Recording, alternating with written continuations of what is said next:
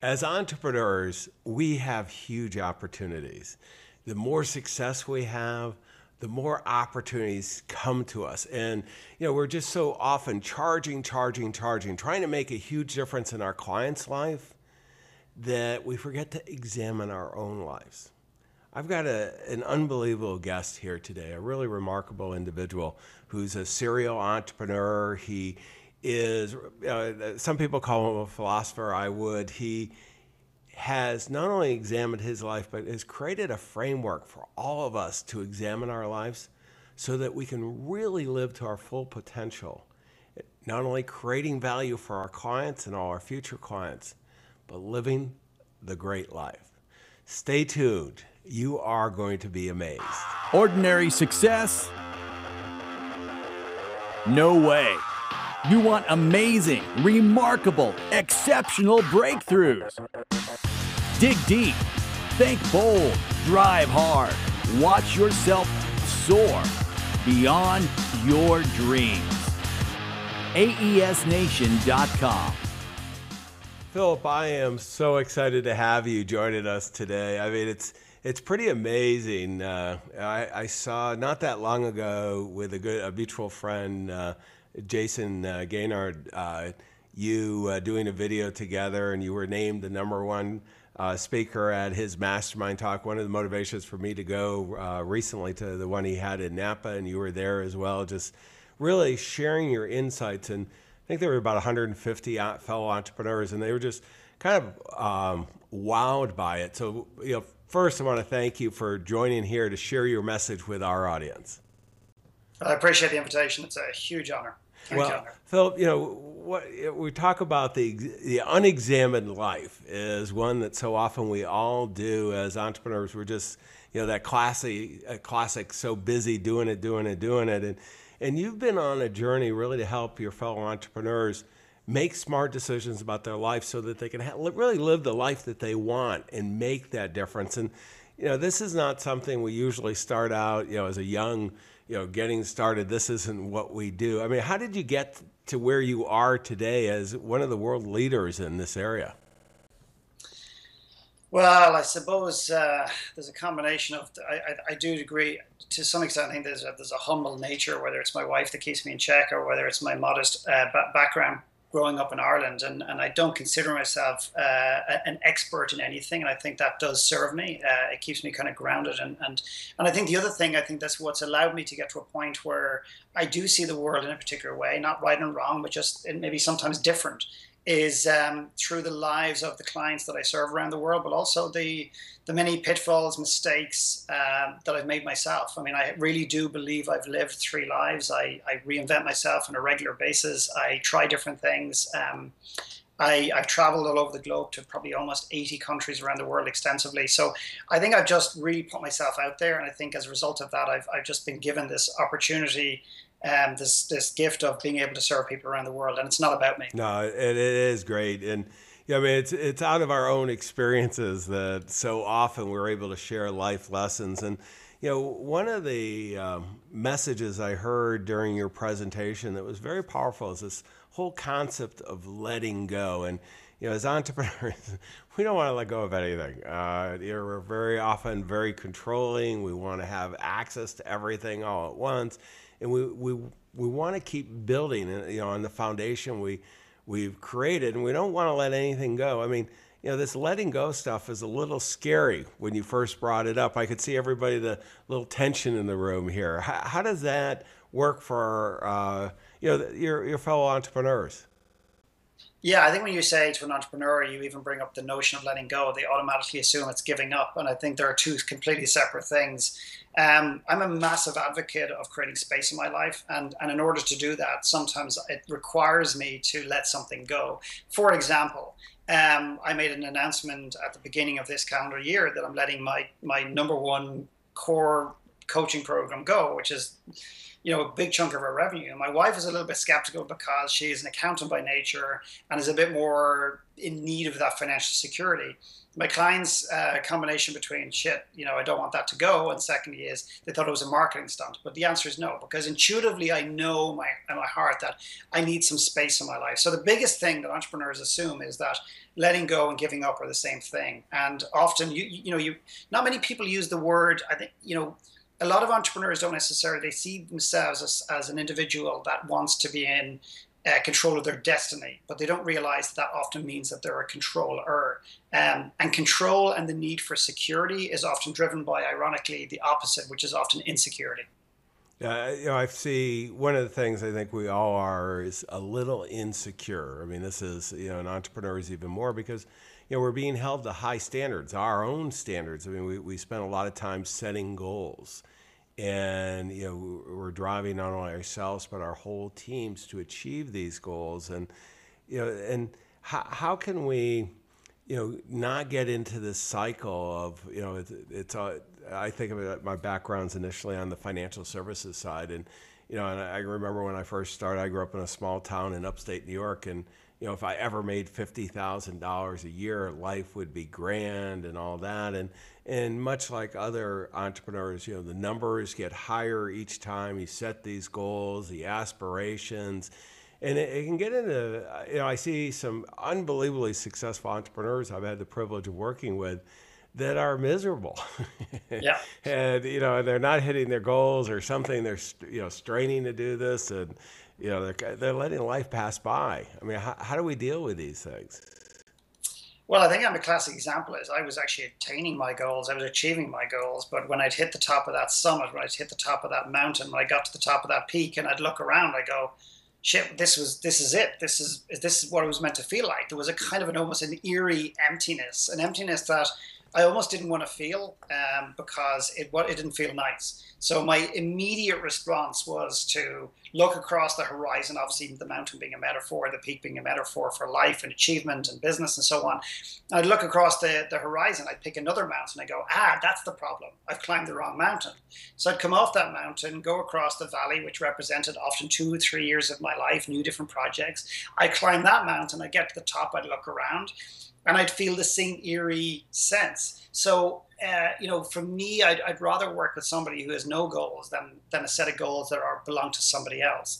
Because we don't wake up in the morning and say, I'm going to take on goals, dreams, and aspirations of other people. But often, internally, we're being driven by the need to validate ourselves, to seek validation from others. And somewhere along the line, we start putting on masks. Before we know it, we're living other people's lives and therefore chasing other people's goals and dreams and aspirations.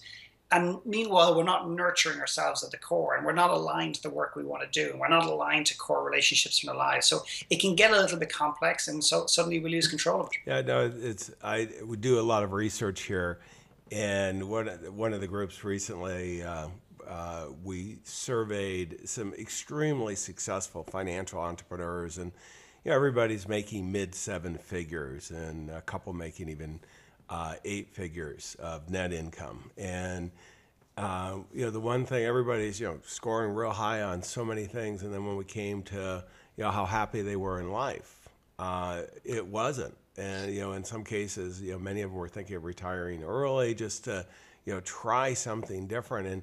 And part of it, I really think they were struggling with the goals. They wanted to be the top people in the world, and had it's easy to lose track of, is that really what you want, or is it someone else? And as so many of us as entrepreneurs, I was doing investment banking for a while. I had the mid-sized jet and flying around, and hated my life with a passion. But I was making a lot of money, the whole thing. And it's kind of, you can. It's amazing what you can convince yourself of in the moment that's the right thing. And if you can just take a step back, oftentimes it's not. Yeah, I mean, I think that's probably the biggest challenge in my business, is that people are often drawn to my work, drawn to my retreats, see the value in taking time out and stopping to ask the questions now rather than life unfolding, and find themselves in 10 years' time or 15 years' time in what some commonly refer to as a midlife crisis, which I don't believe is anything other than our life catching up with us. the decisions or indecisions that we've made. I think it requires a lot of courage for people to actually stop when things are going well. The time to work in your relationship is when it's going really well. The time to work on not your business, but your personal life, and to make sure that your goals are aligned to who you want to be as a man or as a woman, as opposed to constantly obsessing about your business. But the courage it requires to take a step back and ask this really simple questions. I mean, I'm dealing with some really uber wealthy people. I mean, I've been very fortunate to deal with everybody from Olympic athletes to mom and pops to couples to a tremendous amount of entrepreneurs. They represent probably 95% of my business. And in more recent times, the profile from a financial standpoint has grown substantially. But the same challenges apply. The challenges just maybe look and feel a little bit different. But we all know money doesn't buy happiness, yet that doesn't stop us actually chasing it. Because we know it intellectually, but emotionally, I think we're driven so much by this need to be seen as being number one, as opposed to wanting to give ourselves permission to actually do the things that we want to do. And I think happiness, that notion of chasing happiness, is a bit of an illusion. What I do is I encourage my clients to chase and bring in nothing other than meaning. Let go of happiness, chase meaning in our lives, and then the happiness is a byproduct of that. It's great. And we were talking as we were getting ready for the interview, and one of the things you mentioned to me, Philip, that I thought is so important is the desire for most entrepreneurs to have a lot of complexity in their lives. And certainly there have been times in my life that I was extremely proud of how many things I could handle and the multiple companies and all this. I'm 59. I think I'm gaining I'm learning how little capabilities I have as I get older. But I mean, this is one that it just does, as you have more success, you have more money, you have more capital, you can just really make it very complicated. Are you seeing that in your practice? Absolutely, absolutely. I'll always remember one client who sat in front of me one day, John, and I put him up on a big whiteboard and he outlined everything that was going on in his life. And he was so good. It was like this incredible presentation. And he was so convincing. I found myself at one point wanting to interject and question. And then I found myself going to this place going, hey, that makes sense. This business feeds that business, and this business is there, and that's the financial piece, and this is the freedom piece, and this is the...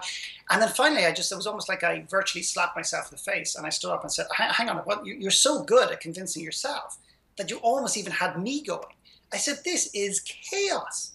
And he looked at me and goes, but no, it makes sense. And he said, Philip, you don't understand. I can deal with this.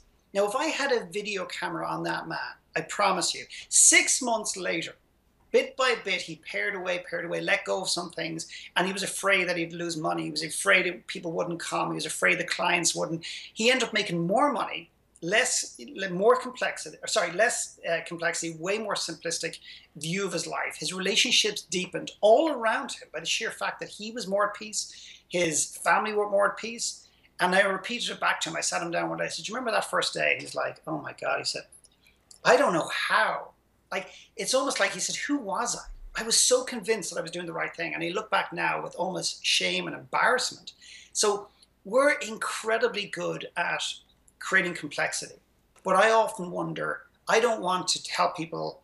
I don't want to help people get rid of the complexity. I want to know why it's there. Because someone comes to work with me and gets rid of it, says no 50 times, delegates, gives up things, and then they go away, they'll just fill it back up again 3 months, 4 months later. So what's going on emotionally for that person that they need busyness in their lives? What are they running from? What do they not want to face? What do they feel that busyness is giving them? Some sort of sense that they're successful, or perhaps they don't feel it. I don't know. I mean, it depends on the individual. Yeah, and I'll tell you, I have been there, and I know certainly a lot of good friends have been there. And one of the things that's been so powerful for me, Philip, is that the whole concept of that simple and elegant. That it's not letting go of things, not to make less of an impact. And you're saying the one fellow that you were working with, as he gave up more things, he's actually more successful because he's delivering more value to the marketplace and having a great quality of life. And this is sometimes we in the kind of the doing battle as an entrepreneur, we forget about how powerful it is to really focus on making things simpler. That we don't need a tremendous amount of complexity. It's oftentimes 3 or 4 things that we do that are tiny that can make the huge impact that can have us be even more successful.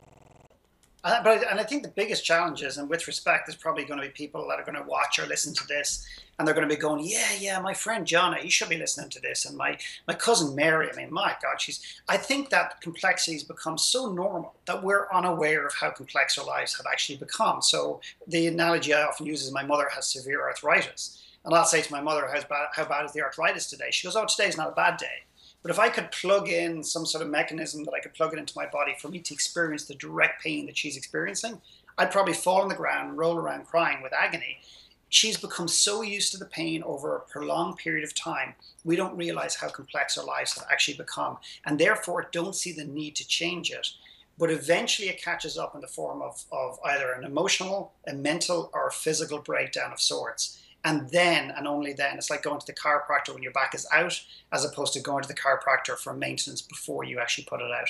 So that's the biggest challenge for people, is they don't actually see the complexity in which they live in. Let me go to two other areas that that really you've brought up along the way in your writings and in your lectures and presentations and your programs.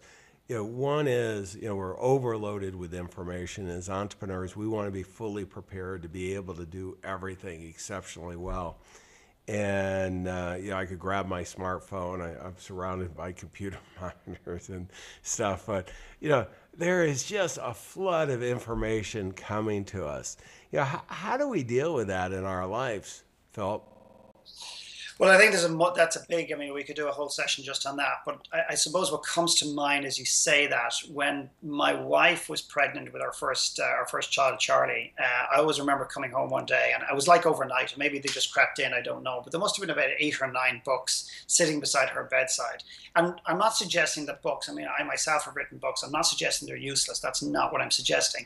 But I think that we've lost this innate, trust in ourselves, that we're capable of way more than actually we believe, and that we've been entrusted and given amazing gifts as entrepreneurs, as people, creativity. We often say that, oh, I'm not that creative, my cousin is. We're incredibly creative. I've proved to so many entrepreneurs how creative they can be. I've proved to so many entrepreneurs that tell me they're a starter, not a finisher, or vice versa, that that's not the case, that if they get into something that is aligned, that they derive tremendous meaning from, that makes an impact, they make it about other people, that they can be a starter and a finisher. And I remember just sitting down with my wife and saying, so what's the purpose of the books? And she's she had a lot of academic background, and she's a lot more heady than I am. And she says, well, I want to learn and everything else. And I said, but where is the space for you to just trust that you are actually built, made, created to actually do this? And I'm not getting all spiritual necessarily, but you're this incredible human being that's, you can be guided by books, but guided and living by other people's words are different things, which ironically turns back to the goals thing again, because people read various books, they go to model those individuals, but in order to model them, they have to almost to extract goals that are driven or inspired by these people. They're not often their own. So to me, it's not about turning off all information. But for example, if somebody says to me, I read a book a month or a book a week, I go, great.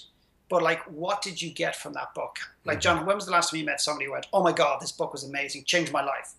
And you just stop and say, okay, what one thing did you do? No, but it changed my life. I said, no, I appreciate that. But what one thing did you do as a result of this book to change your life? Well, I'm not sure, but I'd rather somebody have a book of 4 books on their shelf that they really sit with for a period of time and implement and bring into their lives, as opposed to someone who's read 4,000 books but still is treading water and struggling in life a little bit. Well, and it's I was giving a lot of presentations on this subject, and Stephen Covey had written the book The 7 Habits of Highly Effective People, and I would ask this audience, how many of you thought it was a great book? And some double hands up, and they're, great book and everything. And then say, who knows 3 out of the 7 habits? Not all 7. I didn't want to go. And it was almost no one knew, 3 out of 7. And then it was like, how it really goes to what you're saying. How effective is a book that's entitled The 7 Habits of Highly Effective People if you can't name 3? And this is so often we see that. And And it's I want to go because this is something you were talking about when we were at the mastermind talks with Jason and the group. You know, I think kind of that self-awareness, authentic, being an authentic individual. As entrepreneurs, we're kind of almost putting on the Superman or Superwoman cape, and we've got to be tough and be able to, everything from being a SEAL, former SEAL to, Ranger, the military, the, professor. It's just, and boy, it just makes life pretty complicated trying to live up to all those things. It makes it complicated, but it also makes it absolutely exhausting. As you say that, I mean, you nailed it. This expectation that we place upon ourselves. I mean, what a great indicator. I mean, John, this to me all comes back to something, and I wasn't sure we were going to get here. Maybe we maybe this is a little bit too deep, but so be it. This is what I believe. You opened up the interview by introducing about how entrepreneurs create so much value. Well, we spend so much time trying to create so much value to our customers, to our services, or our products. But how often do we as individuals, as humans, forget about entrepreneurship, but as humans, but also as entrepreneurs, take time out to actually create value within ourselves? So if you're somebody that's listening to this, that's really hard on yourself. So no matter what you achieve in life, it's never enough. No matter what you do, it's never enough. No matter how much money you get, it's never enough. No matter how many relationships you delve into, it's never enough. How many businesses you create that are successful, it's never enough. Ultimately, you have to at some point, or at least the opportunity to ask this beautiful question, not because it's coming out of my mouth, because it's a beautiful opportunity in the world, is, am I enough? And this might sound very fluffy to a lot of people, particularly some busy entrepreneurs who are just getting going and are rolling up their sleeves and saying, listen, I'll deal with that shit when I've made my first 100 million. Then I'll have the space. It just doesn't work like that. Am I enough? If you're really hard on yourself, people can use that hardness to drive themselves. But I think it comes at a cost, because you don't get to enjoy life. You don't get to impact people around you. You don't get the opportunity to become this inspirational beacon that you can become if you strike the balance between driving your business and actually making sure that you have value within your own skin.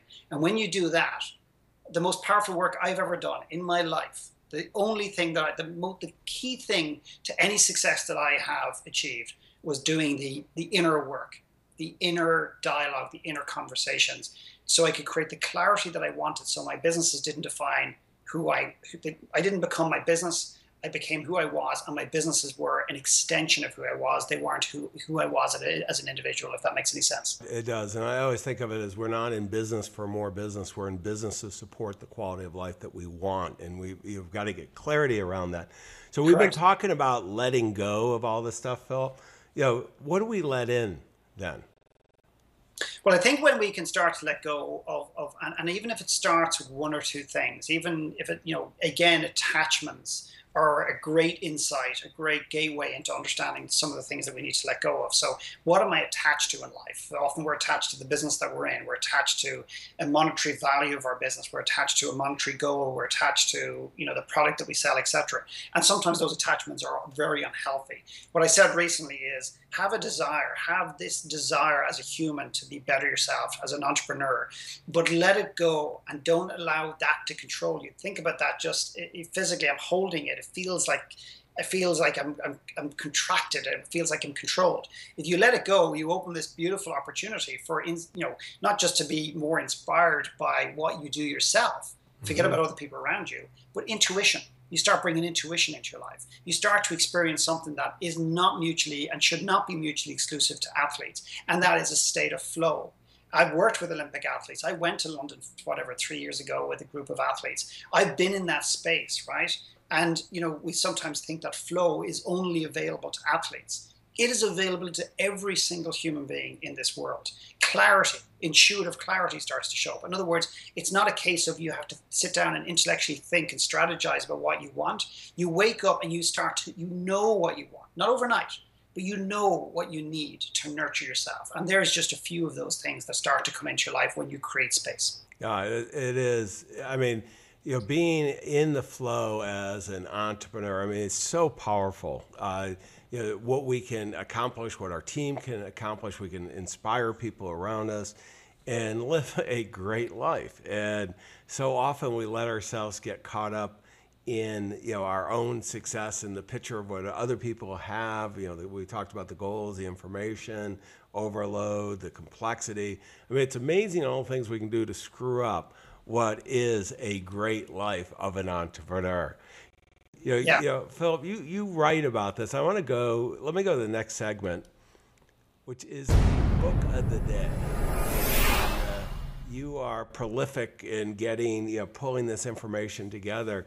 And, I don't let the authors out, who've written great books. And, why don't you share your favorite one that you've written that you think would be so helpful for entrepreneurs here? Yeah, I mean, it's a bit self-serving, but I appreciate it. And I say self-serving from my standpoint. But it's called Rich on Paper, Poor on Life. Rich on paper, poor on life. And that doesn't mean that if you're rich on paper, you're going to be poor on life. However, the book was written, I'm very proud of it because it's not the book that I thought would sell the most, John. It was the book that I felt I needed to write. And they're very, very different things. And the ironic thing about that is it's the very book that I wrote and that has sold, way more than the other books, which is interesting.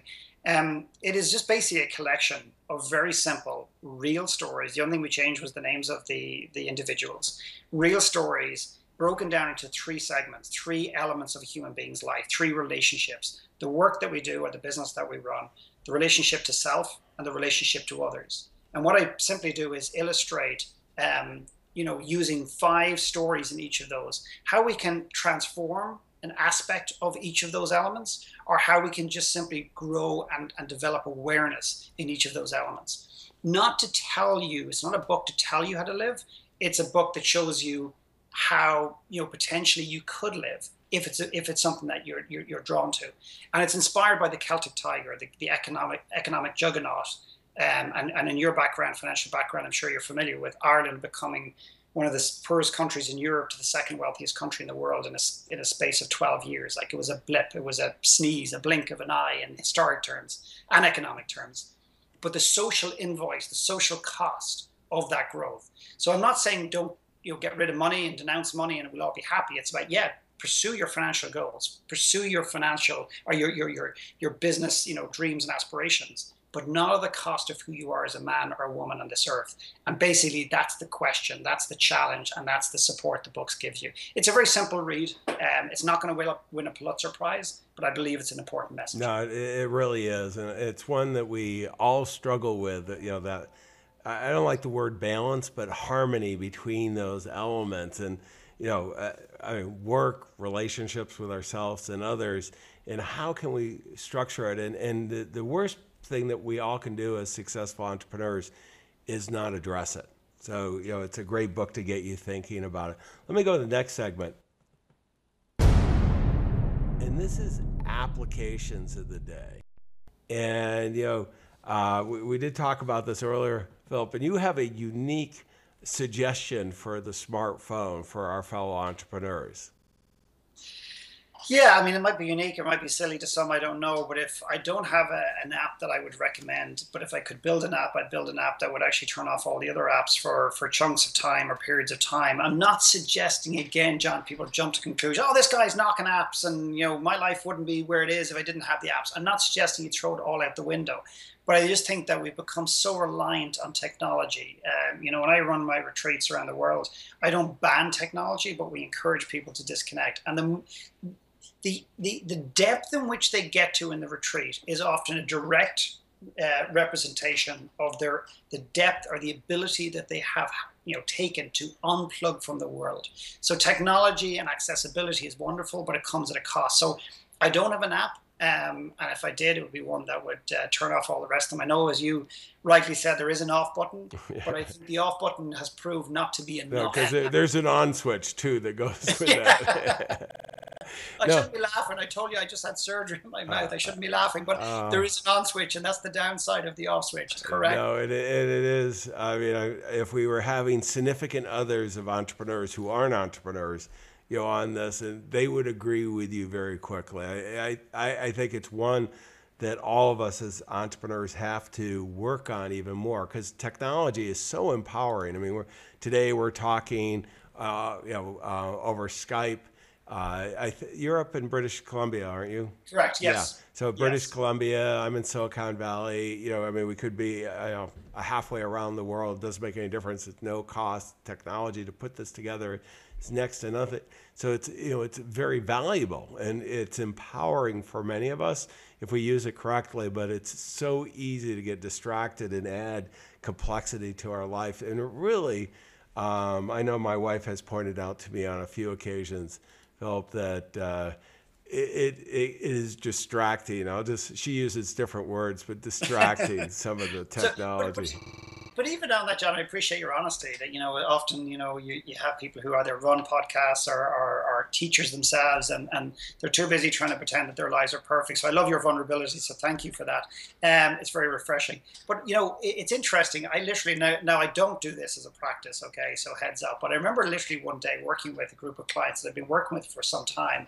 And this guy was convincing me of, like, as we do as human beings and entrepreneurs particularly well, that everything that was going on in his life served him and that his wife was on board. And I said, so if your wife was sitting here, what would she say? He said, oh, no, she'd agree 100%. And I said, okay, give me your phone. And he goes, what? And I said, give me your phone. I'll call her. Now, just in case your listeners are wondering, I don't do that on a regular basis. I've never done it since.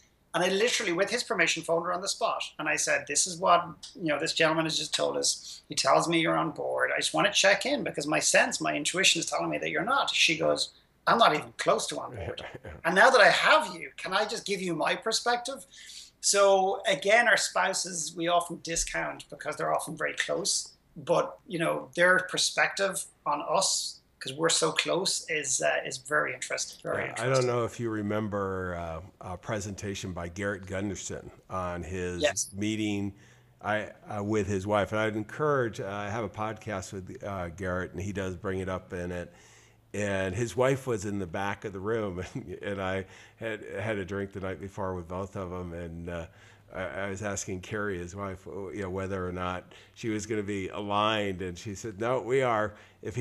His early presentations weren't quite true. We've been now doing it for enough time, many years, that it's very powerful, and really just when we talk about letting go of certain things and letting some things in, putting a little structure around to make sure that you're meeting with your significant other and checking in, what's working well or not. They're great sounding boards. They're not reading the PR, the positioning, and everything else. So I spoke in Fort Benning. I was invited down to work with some of the military, the U.S. military, and my wife came in with my two young kids, and she hadn't heard me speak for probably live for about 3 years. So I mean, there was a big evolution, I suppose, between where I was before and where I am now. I'm not saying better or worse. That's for everybody else to decide. But it was really interesting to debrief afterwards and get her perspective, and that was really interesting. And thankfully, she was on bang on the same line, said everything I buy into. But for a moment, I forgot she was actually in the audience, and then I looked over and I was thinking, oh my, can I say this? No, all good. Well, we've been talking about your business. What I'd like to do in the next segment, let me play it here, is resources. And what resources are available at your website, and kind of give us a broad picture of how, if someone wants to take it, one of your fellow entrepreneurs wants to take it further, how they could reach out to you. Yeah, I mean, people often think they need to jump off the deep end. I mean, if nothing else, go online, and just download one of the free books. I have a free book called Dead Man Walking, which is about, getting out of your head a little bit, which is it's an epidemic in the world today. People just living in their heads and, intellectually lost, I suppose, in some respects. Dead Man Walking is a short read, 30 pages, and it gives an introduction. It gives you a sense. There's also a blog that I have, or a video blog that I put up videos. And then you can get a sense, and I just trust people to use their intuition. If they're drawn to my work, great. If they're not, trust that and move away, because I may not resonate with you. But I think the biggest thing I do, John, my specialty is working with individuals, entrepreneurs, primarily in small, intimate settings in different parts of the world, to extract the greatest resource of all, and that's not their time. It's their creativity. It's who they are. And I can bring it out in a way that, with respect, I'm not saying nobody else can, but in a way that often the entrepreneurs who worked with me didn't believe was possible. And then use that resource, which is them, not to tell them what to do, but for them to decide what it is they want in this life and to go and get it. And that's really what I do best. But if people just go to the website, download the book, and that's a great place to start. Let me do the key takeaways that really are jumping out at me. I've taken a bunch of notes, and we have the opportunity, like no one else as entrepreneurs, to build the life that we want. I mean, just as simple as that. And so often we let other people build it for us. And as Philip was saying, letting go, not getting caught up in the goals, and particularly other people's goals, deciding what that life is that you want, not being distracted by all the information, the technology of the world, not getting caught up with complexity. And I know, hopefully you're relating to a lot of this, because I know I am. I've done it over and over again. And I think I have a great life, and I've simplified things. I use the term simple and elegant. I'm always looking at what's the smallest change that I can do that's going to have the biggest impact for my clients, for my team, that's really going to be transformational. And as we really let go of other things, as Philip's talking about, we can let other things in, our important relationships, that meaning and purpose that he talked about. And this is for really what we're in business, is to make a difference. And every one of us has that opportunity. Philip, I want to thank you again for joining us. And I want to encourage everyone to go out and take action. Philip writes about and talks about taking action without clarity. There is no clarity in life. Go out and take action. You have the opportunity to build a great life to support all stakeholders, your clients, your future clients, your strategic partners, teammates. They're all counting on you. Don't let them down. We wish you the best of success. Exceptional, remarkable breakthroughs. AESNation.com.